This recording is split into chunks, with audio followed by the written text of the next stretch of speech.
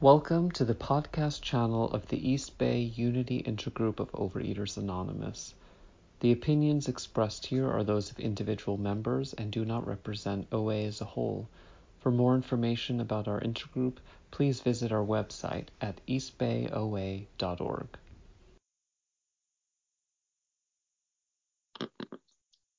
Okay. So I'm always not clear exactly what to say. And, it's easy to talk, but it's not always easy to walk.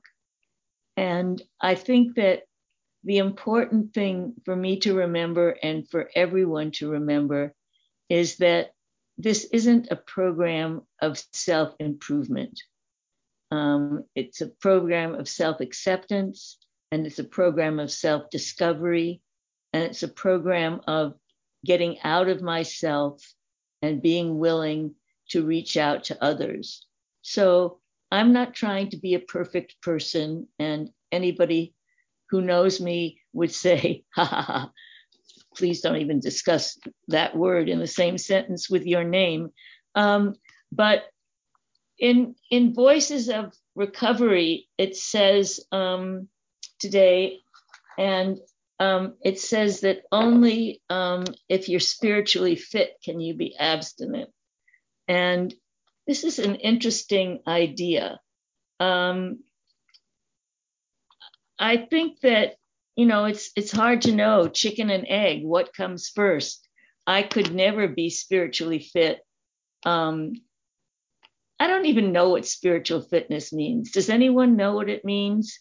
I think maybe it means that part of me that's willing to experience discomfort without going to the food, that ability to stay in the present moment, that ability to have hope in the face of despair, and that willingness to just pick myself up and to try again. So I think I would like to speak about abstinence. I don't know why that comes to my mind today, but it's because I came here wanting to be free of the compulsion. I think by the time I got here the last time, I didn't care if I ever lost another pound, as long as I didn't have to suffer so deeply from overeating. And that kind of eating robbed me of any joy in my life, because there was always this thing I could point to. At first, of course, I had thought it was my weight that was the problem, and I didn't understand that the weight was the result of the compulsive eating. But the thing is that once I realized that it was the eating that was the problem, I couldn't, I think many of you know my story or have known about me, but that I could not stop eating. I overate for years in this program, and I mean years. And I would go and get abstinent every once in a while for a year or 2 years, 3 years. And I'd think, well, this is it. I'm never going to eat again. And then one day I'd be eating again. And I don't know how I was willing to do something so badly and to stick at it, because I was one of those people who always got A's without studying. I just thought, it should be easy. I should be able to do this. And I wasn't. And I don't know why I stayed. And I think I stayed because I realized there was no other hope for stopping overeating but in this program. There was no other persons or things who had described the phenomena of craving, who had let me know, which I already knew, that I was like an addict. I was a dope fiend with food. And if I'd been addicted to any other substance the way I ate, I would have been dead at 25.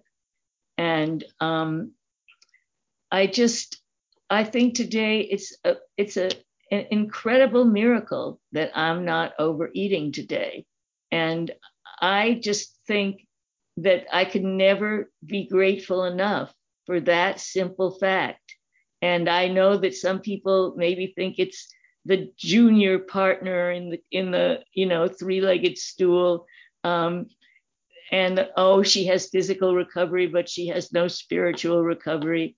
And as a newcomer, I didn't care what people were like. I cared that they told me they'd stopped eating. They could have just been the world's worst person and an axe murderer. I still felt that they had something to tell me because they had stopped the thing that I could not stop. And so I guess just because I'm so imperfect a person and I don't even know what it means to be spiritually fit, really. Maybe it's the ability to stay present in the present moment, despite all the distractions and despite my desire to worry and get things buttoned down in the future, which I can't do. And any attempt to try getting them buttoned down is just going to lead to more frustration. So, what do I want to say?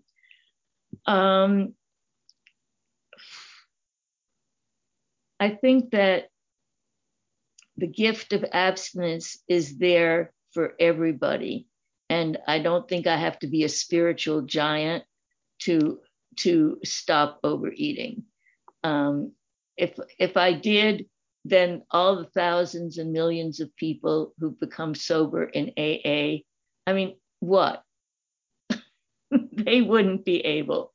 And I remember there was this guy who would give talks at the open AA meetings, and he would be really a character, and he'd say, no matter how long you've been sober, and no matter how many 12-step calls you've gone on and how many books you've read, you will never, and he'd pause, rise above the rank of human being. And every time I do something really egregiously dumb, my first sponsor always used to say, join the human race, honey. And I don't know why, it just makes me cry to remember her, because she was able, without any apparent effort, it seemed, to just have that very peaceful and simple response. And I remember once having been in an automobile accident, and it was my fault. It was really, and I was so shaken. And I came home and I called her, and she said, well, dear, you made an error in judgment. And that's all she said. And I frequently make errors in judgment, don't we all? And errors in speech and errors in cleaning up the floor. I mean, it's just, that's the life. I think, not to invoke an outside influence, but, he who does nothing makes no mistakes. That is, anyway, it's a quotation. And I think that it's like, welcome. I think the last time I was at a big OA thing in Southern California, somebody said, well, you get up, you start the day. Are you ready to have the first of your 10,000 mistakes that you're going to make today? And that, I think, is really, really key. And one more thing, that there's a very wonderful woman in Southern California who's been abstinent for over 40 years and maintaining over 100-pound weight loss, and the sponsor of a lot of people. And, people, one day at the, she was a closing speaker at the convention, and someone asked her, well, how have you been able to do this all these years? How have you been able to maintain this weight and maintain this recovery? And, she did not say, I get down on my knees every day with the big book, and and I do the same things I do when I came in, and I weigh and measure without exception, and I always say yes to service. She just said, you have to learn to live with your mistakes. And I think that is interesting that it's so hard to do that, given how frequently we make mistakes. And that is why there's a 10th step. And the 10th step is miraculous in that way. It just says, when we're wrong, promptly admit it. Next. And it's not a big drama. It's an expectation that I will be frequently wrong. And then I get to say so. And I don't have to wring my hands and, say mea culpa, and, 40 rosaries or whatever. So I'm also just going to tell you all that in a week, I'm going to turn 80. And this is ridiculous as far as I can see. And on the occasion of my birthday, I will not have a cake. I will not, I will go somewhere nice with some friends. And, this year I was willing to reach out to people and tell them it was my birthday, because I figured I'm just going to be resentful if nobody remembers, and if nobody asks me to do anything, and if nobody makes a big fuss over the fact that I've turned 80. So I just told people, and I said, blah, blah, blah. And, so now I have some modest little plans, which I feel very grateful for. And it's just perfect. That's just perfect. And, the older I get, the more conventional wisdom tells me I should, be thinking about my security and my future. And I'm not good at that. I'm terrible at that. And then I want to say, well, wait a second, I have less of a future than I've ever had. Why should I be worrying more about it? I'm going to be out of here sooner or later. And but I really can't believe it. And I know if I had continued eating, I would not be here. Now, it's dubious value that I am here, but still, I'm glad I didn't have to take myself out with food or anything else, because I was a very, very, very unhappy camper when I came to this program. And I certainly did not make life easy for myself or for anyone who knew me. And I think the food was it was an all-purpose solvent. It was I don't even know, until I stopped eating, I didn't even know anything about why I might have eaten. Until I stopped eating, I didn't know that I had fear.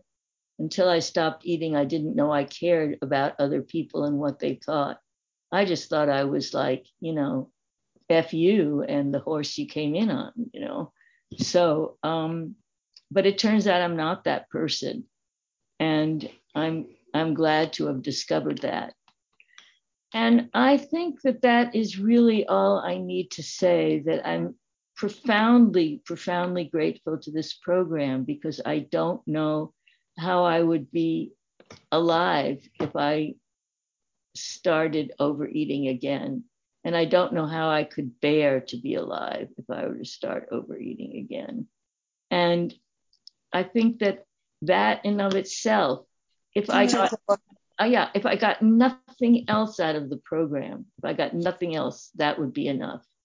But I've gotten to meet all of you and make friends with people, and that was not something I came thinking I needed or wanted. And I'm profoundly grateful for all of it. And I just want to close there so that other people can share. And I think the topic could be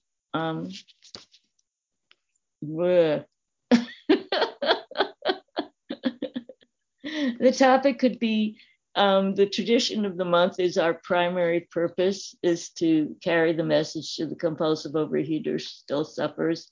So I guess the question is, what gives you a sense of purpose, and what is the message you would carry to that person who still suffers? And anything you want to talk about, I mean, of course. And I'm so glad to see you all. Thank you.